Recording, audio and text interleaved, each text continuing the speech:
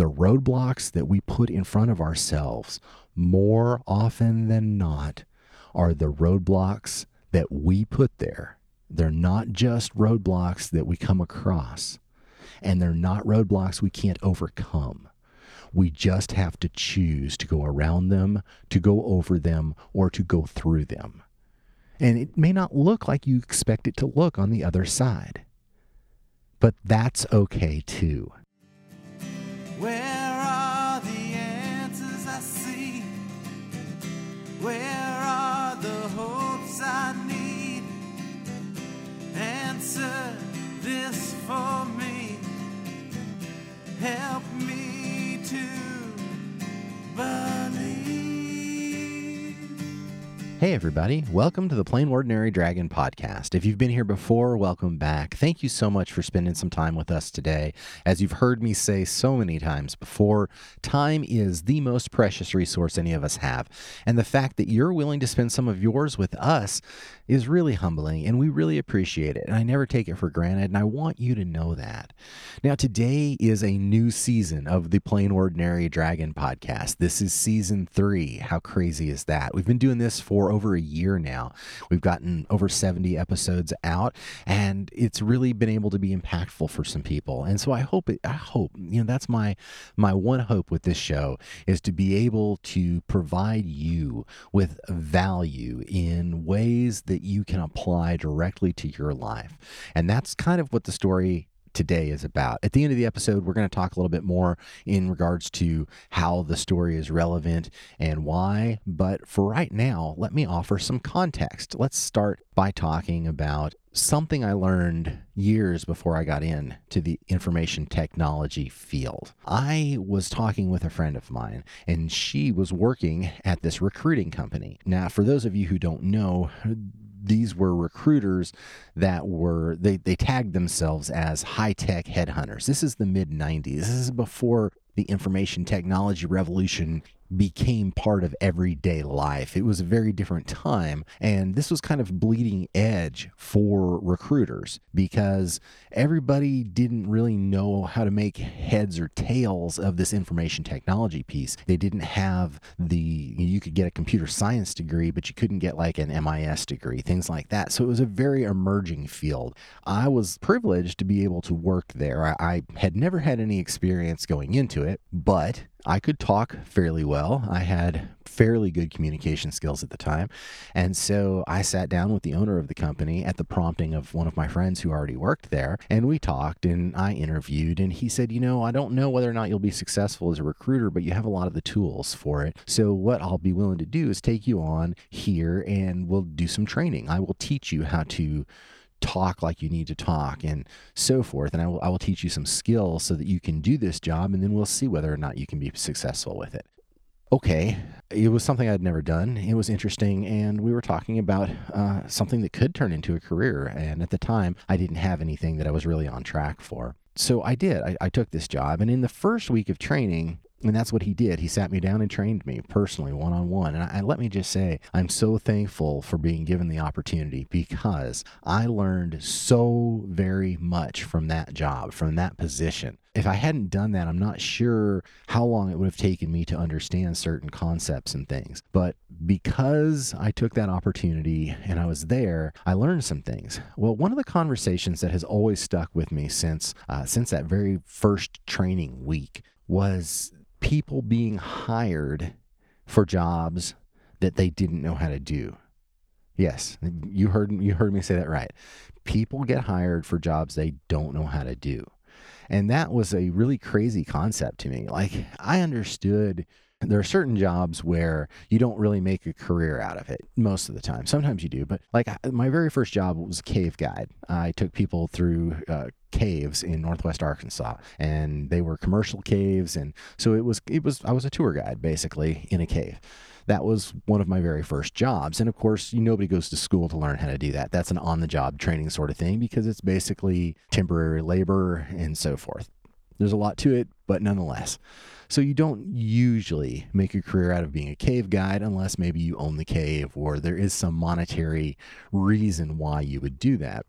Same thing with most of our what we would call, general labor type of jobs where you get paid minimum wage and so forth. There isn't a lot of schooling ahead of that. But this was different. This was going to professionals and trying to match them up with companies. These are people who I thought knew what they were doing. It was just this foreign concept to me because in my brain at the time, I thought professionals have a track record. They do this. This is what I'm a professional in this. I do X. That's the way I thought it worked, but it doesn't always work that way. In fact, a lot of the times it doesn't work that way at all. But I didn't understand that. And I remember John telling me, John O'Keefe was the creator and owner of O'Keefe and Associates, the high-tech headhunters. And John said, you got to be careful because you want to make sure you have the right match. You don't want somebody to get hired for something they don't know how to do. And I was dumbfounded and I said, well, wait a minute, does that happen? And he said, yes, all the time. I said, all the time? He said, yeah. I said, well, how does that happen? I don't understand that. Why would somebody who's, a network administrator decide that they're going to be a Linux administrator and take that job when they don't know how to do it? And that was when he explained to me that there's a lot of overlap in professional jobs. And one of the overlaps, like in that particular case, he told me about a time where they had matched up somebody who was a network administrator and he took a Linux administrator job. Now, for those of you who are technology people, there will be a lot of technology that we talk about in this show, but I will narrate it all to the point where it doesn't seem as techy, if you will. So just the fact that you don't know the difference between Linux and another operating system doesn't really matter here. All you really need to know is that there are some similarities. The operating system that network admins used on their switches to configure things is a base of what they call a Unix operating system, and it's just a variant of that. Well, Linux is a variant of Unix as well in some respects. So it was easy for the network administrator to think, oh, maybe I could be a Linux administrator because I know some about it. And the personality match was so good between the employee and the company, they said, okay, yeah, let's just do this. Well, and then 6 months later, the guy quit because he wasn't really a Linux admin. That wasn't where his passion was. It just wasn't a good fit technically, even though it was a great fit in the personality area. I was dumbfounded. He was like, yeah, people take jobs all the time not knowing how to do the job. I couldn't believe it. And I asked him, I was like, who would take a job not knowing how to do it? That's the context. Here's the answer. I am. Let's talk about it. In the late 1990s, I had decided what I was going to do with my life. Took me a long time. Didn't know where I was going to go. Didn't know what I was going to do. I was great at taking opportunities in front of me and making them work, but what was I going to do with my life? I was in my early 20s. Hadn't really done a whole lot in school. Like I finished high school and that's a whole different story, but I did graduate high school and I took some college. I had decided at this point in the late 90s that I was going to be a music major. So I went to a community college to get all my prerequisites out of the way while I was getting ready to go to, USC or Berkeley or wherever it was that I was going to go. So I'm going to school full time, but hey, students need to make a living. And so one of my friends came to me and said, hey man, how would you like to cut your hair? And I told him some very explicit things that he could do to himself. And he said, okay, no worries. I'll tell him you don't want the job. And I was like, wait, what? Now, to be fair, my friend had just scored a job with the Department of Education, basically, in the state, and he was doing pretty well. At least from the perspective at that time, I thought it was pretty good money. And so the opportunity rod, I guess, the opportunity beeper, my radar went off, and I was like, wait a minute, what do you mean? Tell him you don't want the job, because I knew it was a good job and I could really use the money. So I asked about it and he said, look, we're looking for somebody that we can hire and train how to do this. I think you'd be great at it. And I was like, but you don't understand, man. I can check my Hotmail. I can play around on the IRC channels. That's Internet Relay Chat, the predecessor to instant messaging, if you will. I can do that, but I mean, really, I can't, I don't know anything about computers, not really the first thing. And he said, don't worry, I think you'd be great at it. So I went in and interviewed and I got the job. Then they said, well, we need somebody full-time, so we'll work with your school schedule, but your other job, I had a job at a radio station. Seems like a good place for a musician, right? And so I had to let that one go, or I had to let the computer job go. And I thought, well, you know what? The computer job will always be something I can fall back on if I have to. I don't have to do it for the rest of my life, but the skills that I learn here could be applicable for a long time. So maybe I should get into that and let the radio station thing go. There may be another opportunity later. So I did. I got hired, I cut my hair, and I did pretty well. I was paid pretty meagerly my first year, but then I got a contract the following year. And that contract, get this, that contract was for $17,500 a year. Yeah. And that was a lot more money than I had made in my entire life on a yearly basis until that point. Yeah, exactly. I didn't make a lot of money, never had. And so 17.5, even though it wasn't as much as I had hoped for, seemed like a pretty good contract. So I went ahead and I took the contract that following year. Now, here's where everything becomes interesting. I had started in September-ish of, I think it was 1998. And then in 1999, I was offered a contract, and that contract was for $17,500. The money comes into play. You'll see why later. And so I took that contract and I worked at the facility there. It was an educational facility. I cut my teeth in the K through 12 educational ranks in IT. We did a little bit of everything for everybody. But once a year, we had a big get together in Hot Springs, Arkansas. It was called the Hot Springs Institute of Technology. And what it was is we all gathered at the Hot Springs High School and people gave different presentations on things. It was the first place I ever got to see a high-def TV, and it blew my mind. And this was back when flat screen plasma TVs, 40 inches. Oh my goodness, they were like 10 grand back then. This was that time in information technology. Well, my boss, unbeknownst to me at the time, was getting ready to leave the co-op that I worked for. I worked for a state co-op that was run by Arkansas Department of Education. And he was getting ready to leave due to some tension and some other interesting political things that were going on. Anyway, my boss was an interesting guy, and he was very, very focused on making sure that his guys were taken care of. And he knew that he was getting ready to leave. He knew he was getting ready to exit. And the only way to truly protect us and help us was to help us all find new jobs, because he thought there was going to be some interesting drama go down. And he was right. And it did. And it was later. But here is what he did for us. Because Hot Springs was his stomping ground, he brought in different technology directors to interview us for any possible positions they might have. Now, we were already presenting down at the Hot Springs Technology Institute of Technology. We were already presenters. Myself, some other buddies, we were doing classes to try to help educate teachers in regards to different technology things that might be helpful for them. So we had just finished one of our presentations, and our boss brought us all into this room with a technology director. Now, I was familiar with the technology director because they had placed an ad in the paper.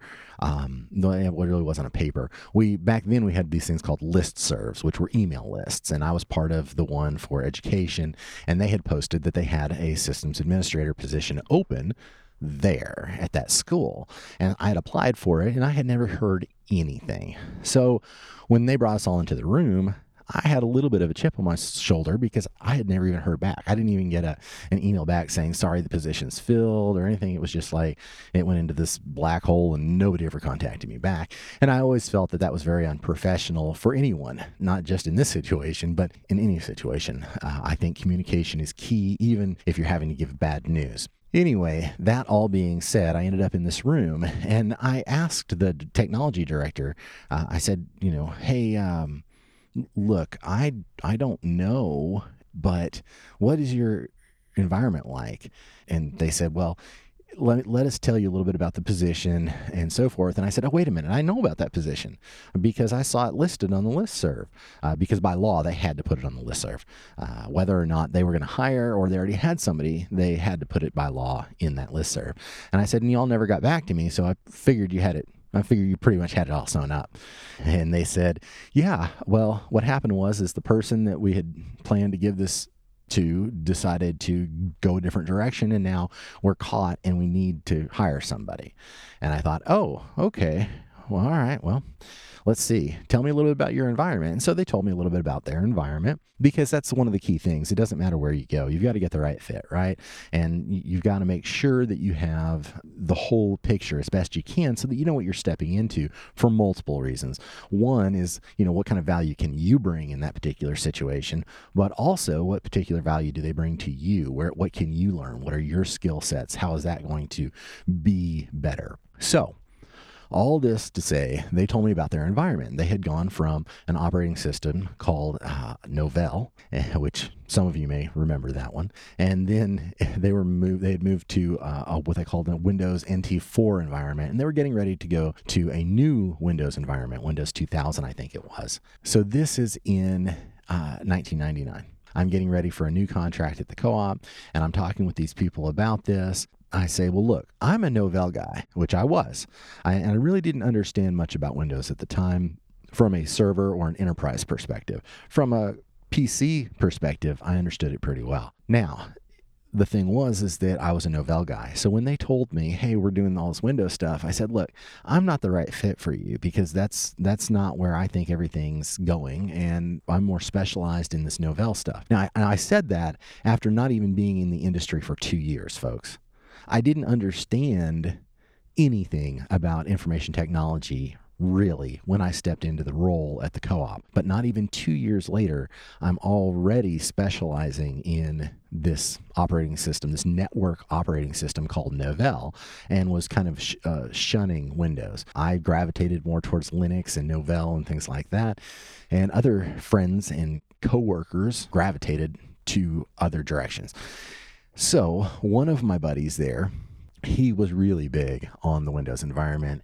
And so I just told him straight up, I said, look, I'm not the right guy for this. I'm happy to sit here and listen to you talk and tell us, about your environment and so forth. And I'm sure you have a really great school district, and it might even be a great stepping stone for me.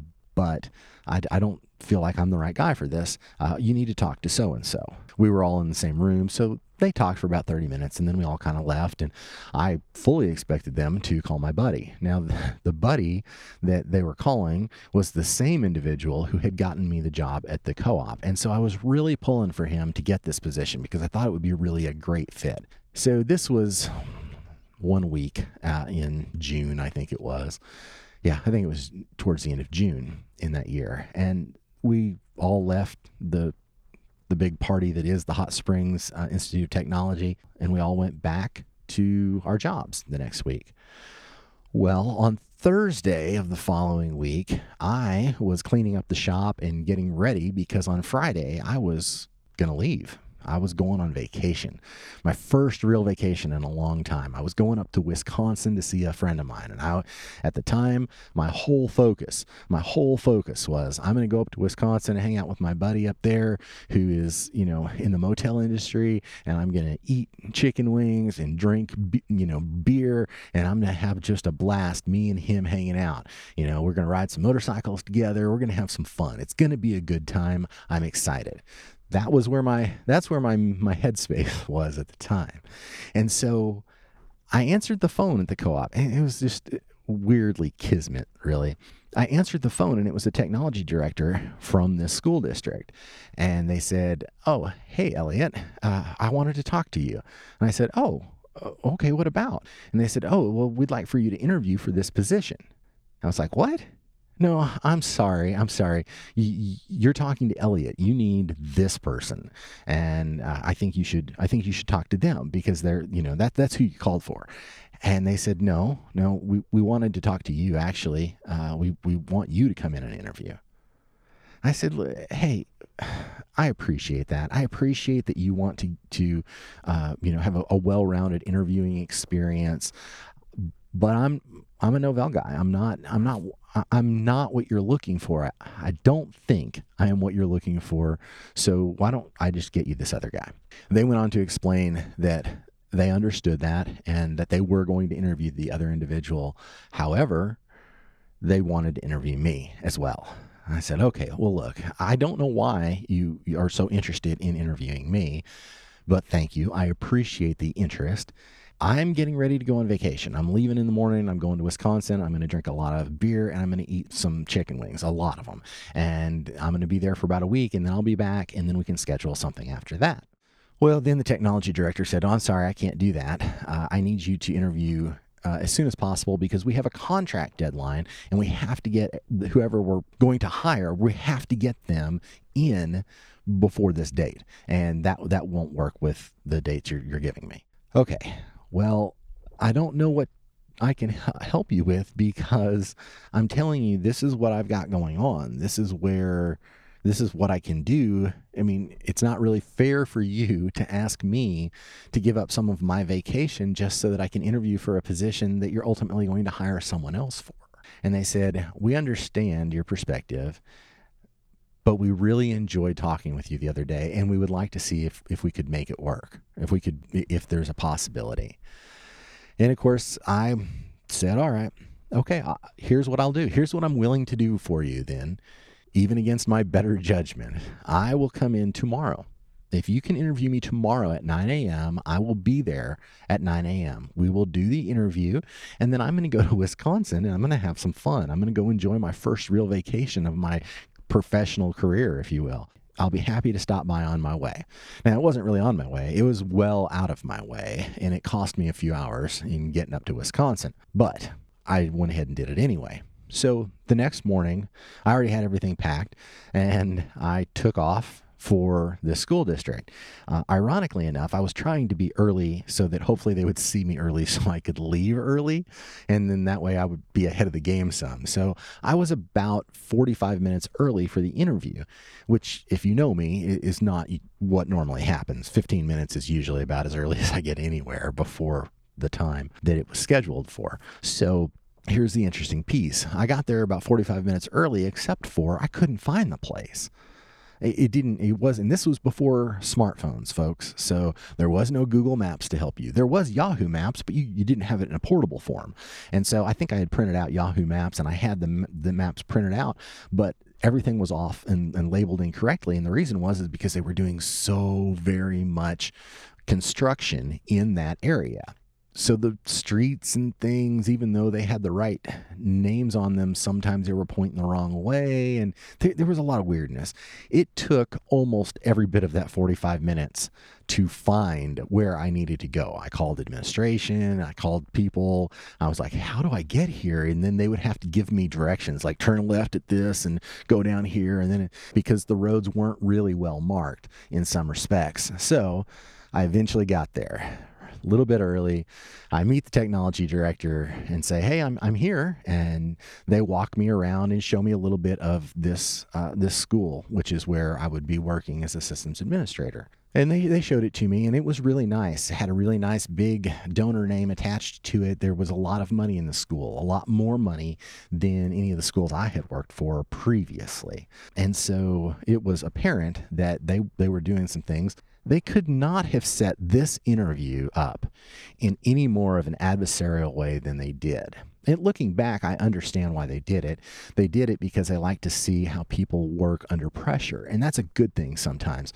And I really enjoyed the interview format. But basically, they walked me around the school, and then they took me back to a conference room. And in the conference room, they had one of those conference tables.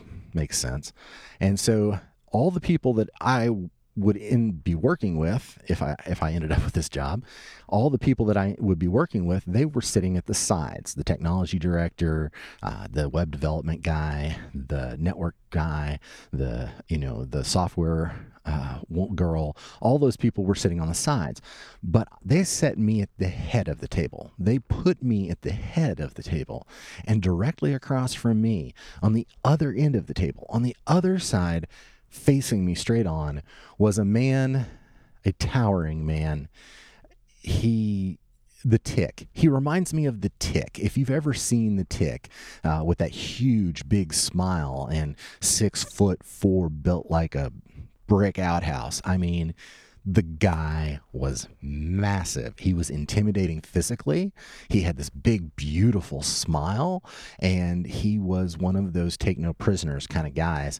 And that was the vibe that he gave off. So what had happened here, just to bring everybody up to speed that may not be up to speed, is the team that I would be working with was not really asking me questions. They asked me a few things, but for the most part, the reason I was in this quote unquote interview was to be grilled by the expert.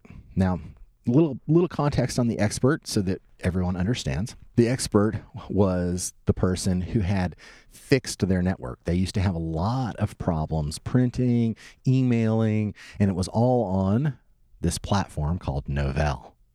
As you know, I was a Novell guy. So they had moved from Novell to Windows NT 4, different operating system, and it had solved a lot of their issues. And it was set up correctly, and they were having really good success with it. So first question out of this guy's mouth wasn't a simple thing. Like, I mean, it kind of was, but it was obvious that he was here to rattle me, to ask me questions, to really delve into how much I understood, my technological ability. And this is funny because remember, I've only been doing this less than 2 years. I'm not an expert by any stretch of the imagination, and I have tried desperately not to even be here to interview. So I wasn't a jerk in this story. I wasn't being a jerk, but I was a little, I had a chip on my shoulder because I didn't really want to be there. And I really just wanted to make sure that I was fair to them. I gave them what they were looking for, and I was friendly. But at the same time, I was hoping that I would set up my buddy who was going to interview after me so that he could just take the job, because that's really what I thought needed to happen. So the first question out of this man's mouth was, how would you define schema? And I thought about that for just a second. I looked at him and I said, incorrectly. And it was a really awkward moment in that room because I was being 100% honest. I was being 100% honest.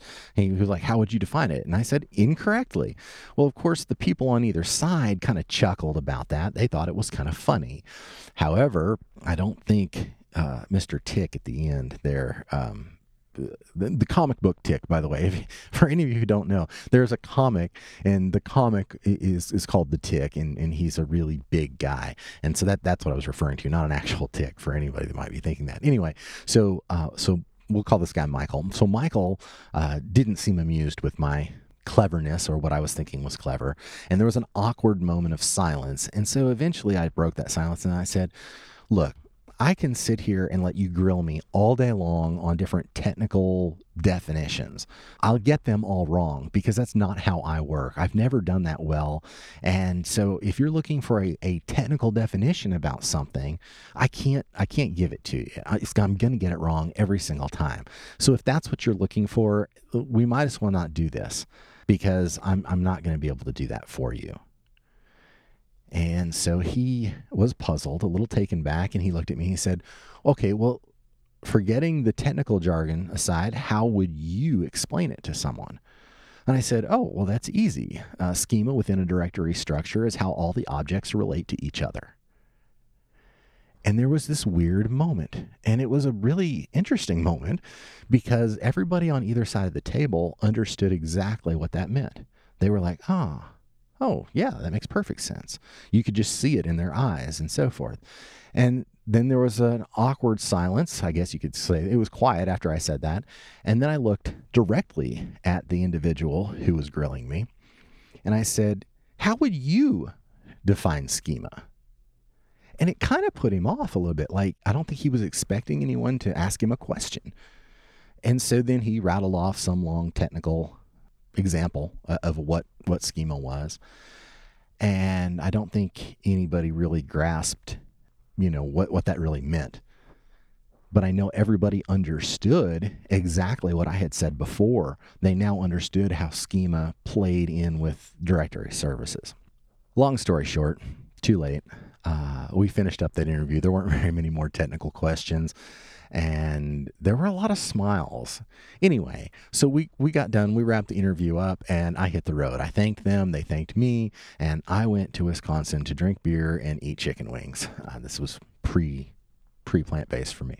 So I got up to Wisconsin, sure enough, met up with my buddy Sean. We had a good time, rode some motorcycles, ate some wings, drank a lot of beer, a lot of craft beer, great beer up there in Wisconsin, by the way.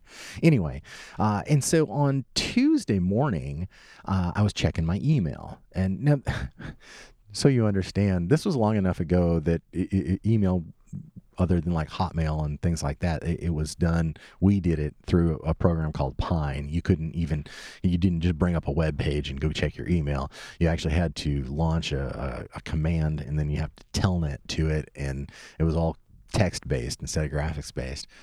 And I'm checking my email on Tuesday morning, and I have an email in my inbox, and it's from the technology director offering me the position.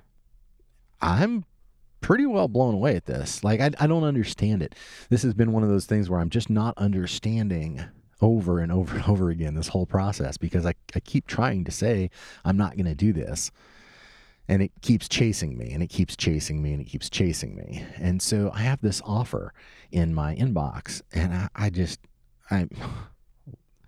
couldn't understand it. So I called my buddy and I said, dude, what happened with your interview yesterday? How did you blow this? I have no idea how I'm getting an offer here. I've got an offer here. What happened? And he said, man, I couldn't find the place. What? I couldn't find the place. I looked everywhere. I couldn't find it. I was there hours early and I still couldn't find it. Oh, okay. Now, and this is how good my buddy was. I mean, he not only got me into the industry, he was a cheerleader for me. He was like, man, I'm pumped you got it, man. You've got to take that. And I just kept thinking, I don't understand what's happening here. Long story short, I talked to my buddy, and he was all good with me taking the job, said I needed to take it. And it should have been a jump in pay. So, I went back to the email, and it was a huge jump in pay to the tune of about, I think it was $26,000 is what they offered me, which was a good chunk more than I expected where I was working to give me. And I hemmed and hawed about that. This whole thing was weird. So I called my friend who I had done the headhunting with. I called her and I said, look, I know from being a recruiter, from being a headhunter, that you never take your first offer. Never. Not in any way, shape, or form. But they're giving me so much money. I don't know, so much money, $26,000 a year. They're giving me so much more money than I expected. And I don't know what to do. I don't know how to handle this. What do you think? And she said to me, Elliot, take the money and run. Don't try to counteroffer. Don't try to do anything different. They're giving you a good bump in pay, and you're learning new skills, which are going to be ultimately as valuable as the money. So I wouldn't do it. I wouldn't do it at all. I would just take the money and run. Now, I was early enough in my life that I really didn't like negotiations. I didn't care for the deal or getting deals done in the same way, shape, or form as I do today. Today, I would relish the opportunity to wheel and deal in a manner like that. Back then, not so much. So I went ahead and I sent him an email back, and I said, I'll tentatively accept this. I won't be back until this date, and so forth. Well, and of course, I got an email back that said, we need you back sooner because we've got to get this paperwork signed and so forth. So I ended up having to cut my vacation short.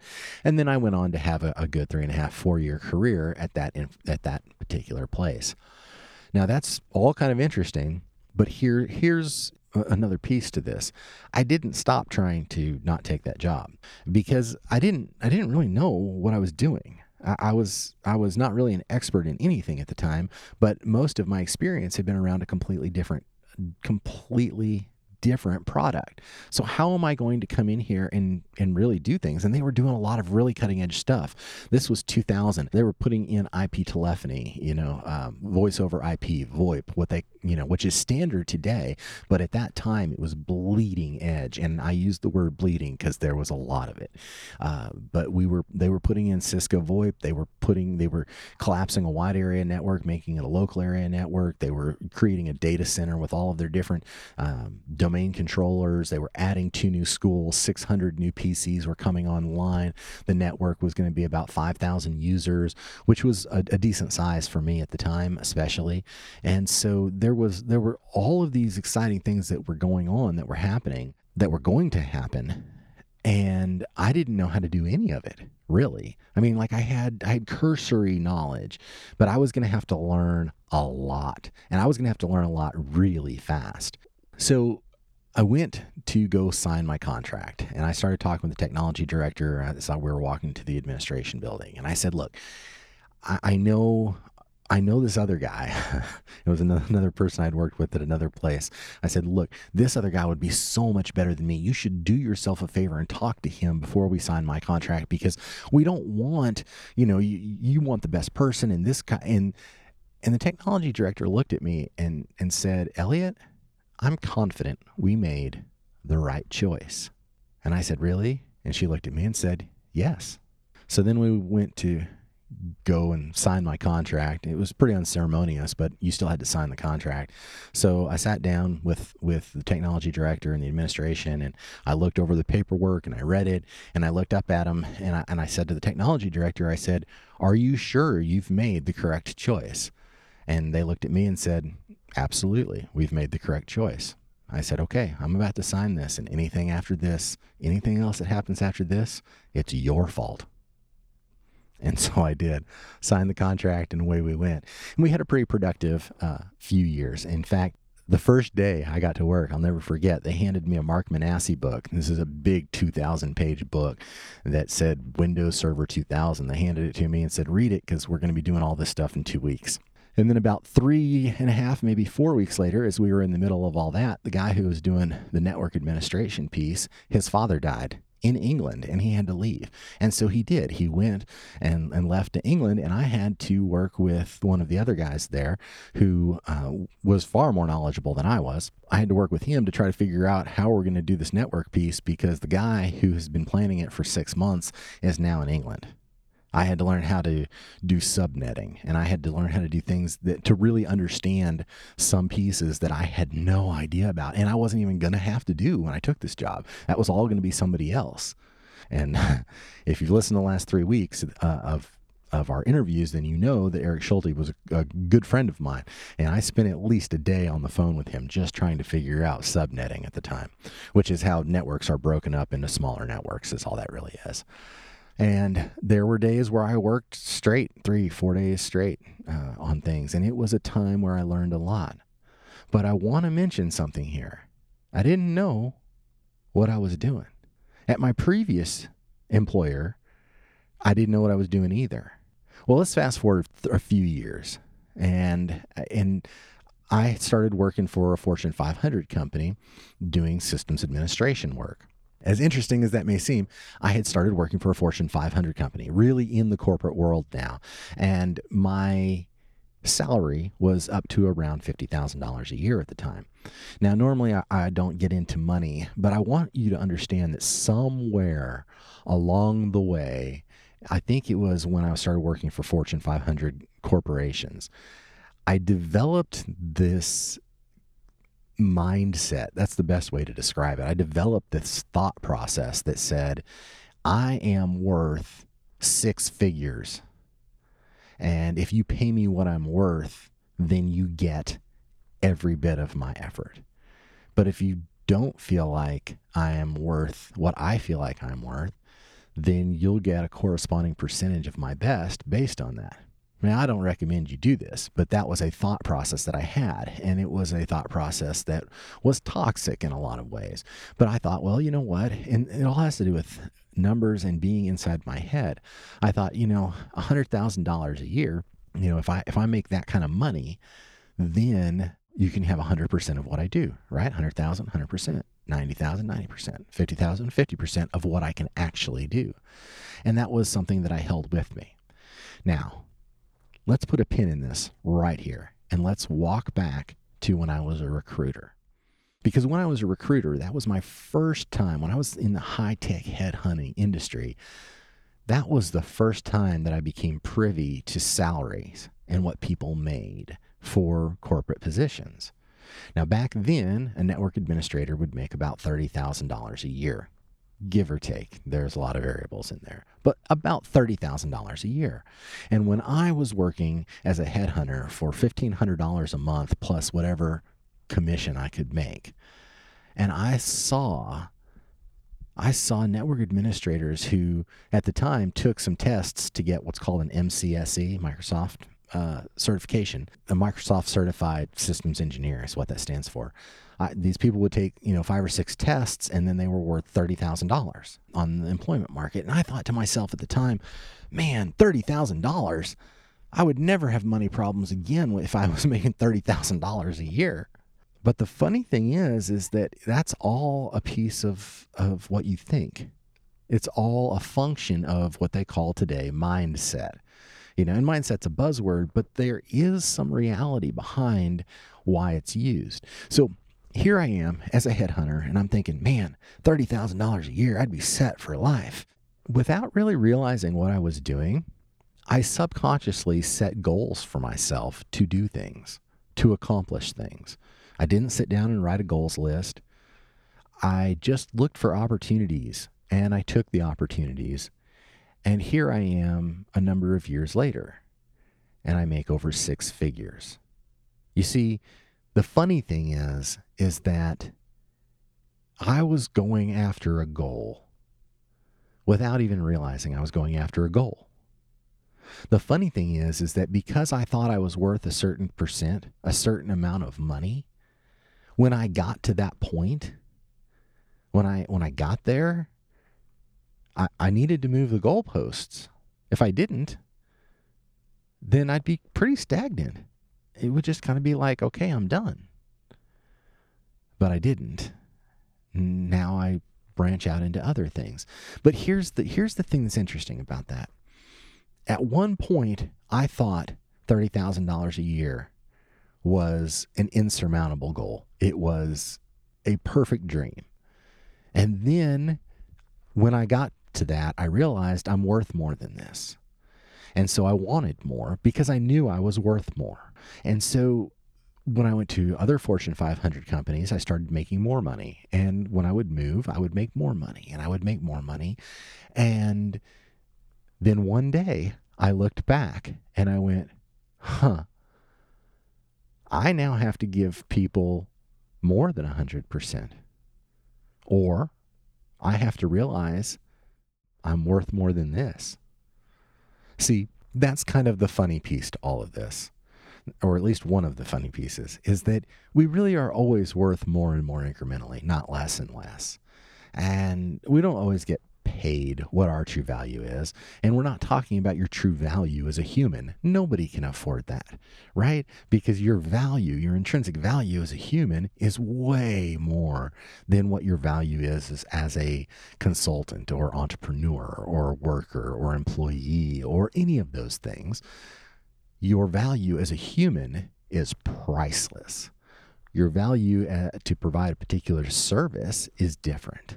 Right? So let's not all get all bent out of shape by saying, charge what you're worth. It doesn't mean what you're worth as a human. It means what you're worth in this particular field based on your experience and so forth.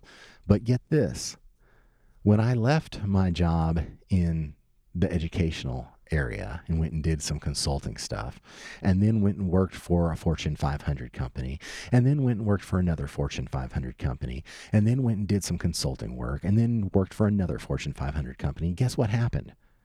I took that journey, and along that journey, I hit a goalpost. And it's not really a goalpost. It's more like a sign. It's kind of like if you were traveling down a road and you're looking at the map and you're going to say, okay, I'm going to stop here and spend the night. That's kind of what success goalposts are. Hey, I'm just going to stop here. Now, here are some interesting takeaways from my story. Here's what I see. I didn't know how to do any of this. I'm not college educated. I didn't even have any certificates until I worked for a Fortune 500 company that required us to go test. So I have 4 or 5 certificates in information technology, old ones now. But I never had any of that. I had some experience, and I worked well with people, and I did a good job. That's the best way to get rehired. I mean, just so you know, if you want to be able to always have work, then you need to be really great at what you're doing. You need to work really hard at what you're doing. You need to be above reproach in what you're doing. And the reason is because no one can say that you're a bad worker if you're a great one. No one can say you're not valuable if you make yourself valuable. So the important thing to do is always make yourself as valuable as you can. And that doesn't always mean doing the most work. It means trying to figure out where you can most add value and do that. But here are some takeaways. I'm not a college educated individual from the perspective of I don't have a degree from Yale. I don't have a degree from an Ivy League school. I don't have a degree from a community college. I don't have a degree at all. And in my lifetime, I've been able to work on a presidential campaign. I've been able to work for multiple Fortune 500 companies. I've been able to do consulting work. I've done a lot of interesting things that you wouldn't think somebody without a college education can do. But you can. It's not about the education. It's not necessarily even about knowing the job. It's about having enough confidence in yourself and enough enthusiasm to go ahead and reach out and try things you haven't done. That's what it's about. That's where you're going to find the gold, is doing those things. I shifted gears. I was a systems administrator for a number of years. One of the positions I got was an infrastructure person. I was supporting infrastructure, not really doing systems administration stuff, but working with the hardware itself. And I remember one day in particular, I was on a data center floor and I was trying to replace a hardware piece and nothing was making sense. And I was faced with a moment right there, because I had taken yet again another job where I understood a lot of things, but I had no direct experience doing it. So I had to learn. And there was a moment where I thought, I'm going to have to quit. I have to quit. And that was a tough one because I had moved my whole family to another state. I was depending on that job. My wife was pregnant with our first child. It was a crazy, crazy moment where I was like, I don't know how to do this. I can't, I'm just done. And then I got out of my head and I talked myself down and I called people who I worked with and I said, I don't know. I don't understand. I can't figure this out. Can you please help me? And they said, yeah, absolutely. And then things got better. I had to learn a lot. I had to do a lot of work. I had to do a lot of work that really wasn't in the description of the job, but that's because I had to learn things. Now, why am I telling you this? Why am I telling you this story? Because I want you to understand that the roadblocks that we put in front of ourselves more often than not are the roadblocks that we put there. They're not just roadblocks that we come across, and they're not roadblocks we can't overcome. We just have to choose to go around them, to go over them, or to go through them. And it may not look like you expect it to look on the other side. But that's okay too. Because the journey is the reward. Again, no college education, no real education to speak of other than I like to learn about things. And yet I've been able to have a pretty solid career. And now I'm at one of those guideposts. Now I'm at one of those moments where I'm like, I deserve more than what I get now. But it took me a while to get there because I didn't realize when I was making $13,000 a year that I was worth $17,500. And then at $17,500, I didn't realize I was worth $26,000. And then when I got hired again, I had such a hard time understanding that I was really worth $48,000 or $50,000. You see, as time goes on, you begin to understand you're worth more and more and more. And it's not just because that's the way it works in careers. It's because that's the way it works as you are able to pull more knowledge and understanding and ability to yourself and give it to other people. I know I'm worth more. And I hope you know you're worth more too. Now, why did I tell you all this story? Because I want you to be empowered. I want you to have the enthusiasm and confidence it takes to follow whatever journey it is you want to follow.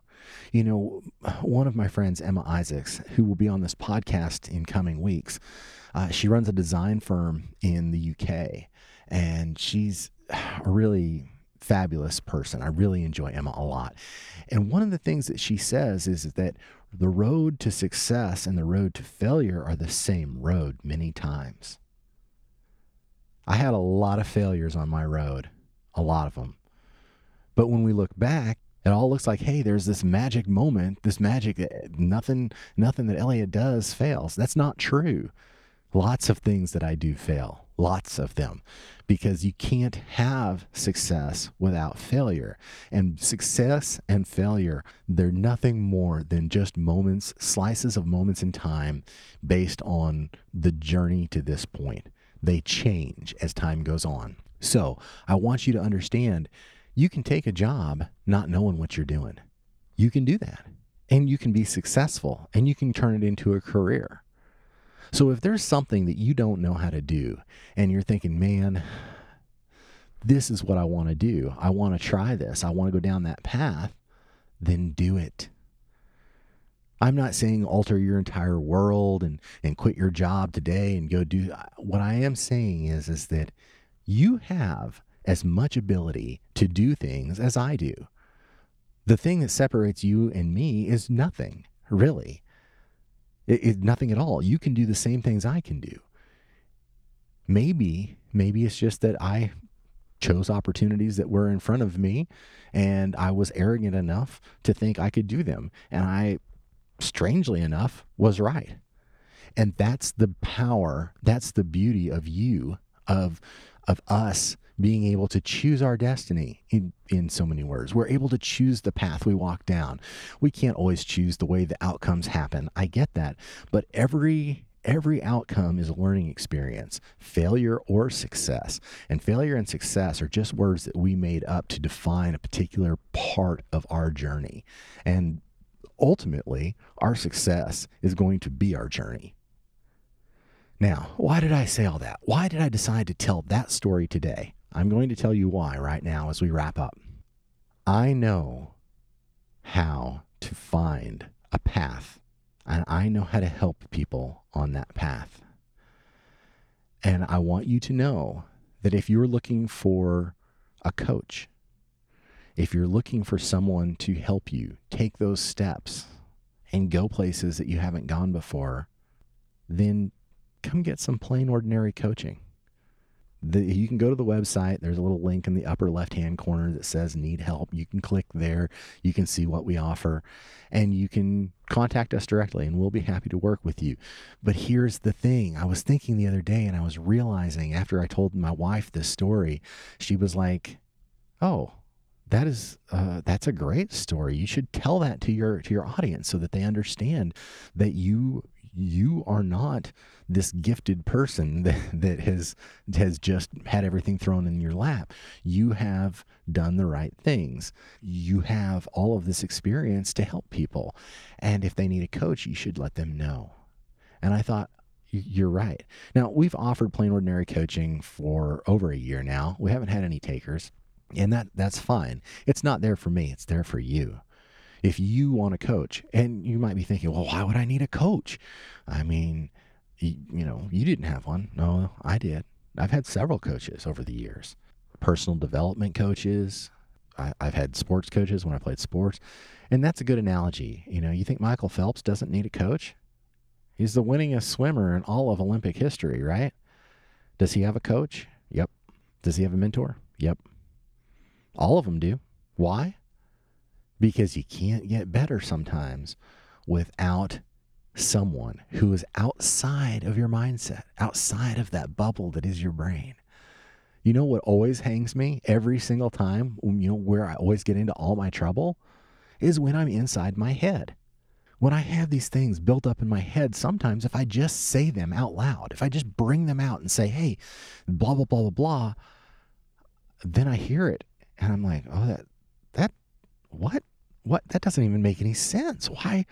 And before I said that, before I took the thoughts in my head and brought them into the world, birthed them, if you will, by saying them out loud, it didn't make sense in my head, or it made sense in my head. But when I said it out loud, then I was like, oh, why am I even thinking that? And that is why you need a coach. we've all had or seen people who've had these terrible, terrible relationships, right? Where the two people seem to dislike each other, but they stay together for some reason. I was in a toxic relationship like that myself for 10 years. For 10 years, I dealt with that, and I couldn't see outside that bubble. And everybody just kept telling me, why are you in this relationship? And I just kept saying, you don't understand when it's just us. And, but they did understand because they could see from outside of the bubble, and I couldn't because I was stuck in it. When I got outside the bubble, oh man, getting rid of that relationship was the best thing that happened to me. I mean, the best thing, because I couldn't see how toxic it was, but it really was. And that's why people need coaches, so that they can see things, so they can help them investigate, so that they can help us find our best selves. Because, hey, is there any journey that's not more fun with a friend? There isn't. And sometimes you need an unbiased, open, and honest assessment of something. That is what a coach can do. They can say, look, I understand the way you're feeling, and I get that. But have you considered this? What if what you're saying is complete bunk? What if you're stuck in your head? What if you just need a different way to look at things, a different perspective? And that's something that we can do here at Plain Ordinary Dragon. If you would like to have some plain ordinary coaching, please reach out. Please reach out and let us know. As you know, I don't plug things on the show generally. We don't have any sponsors or anything like this.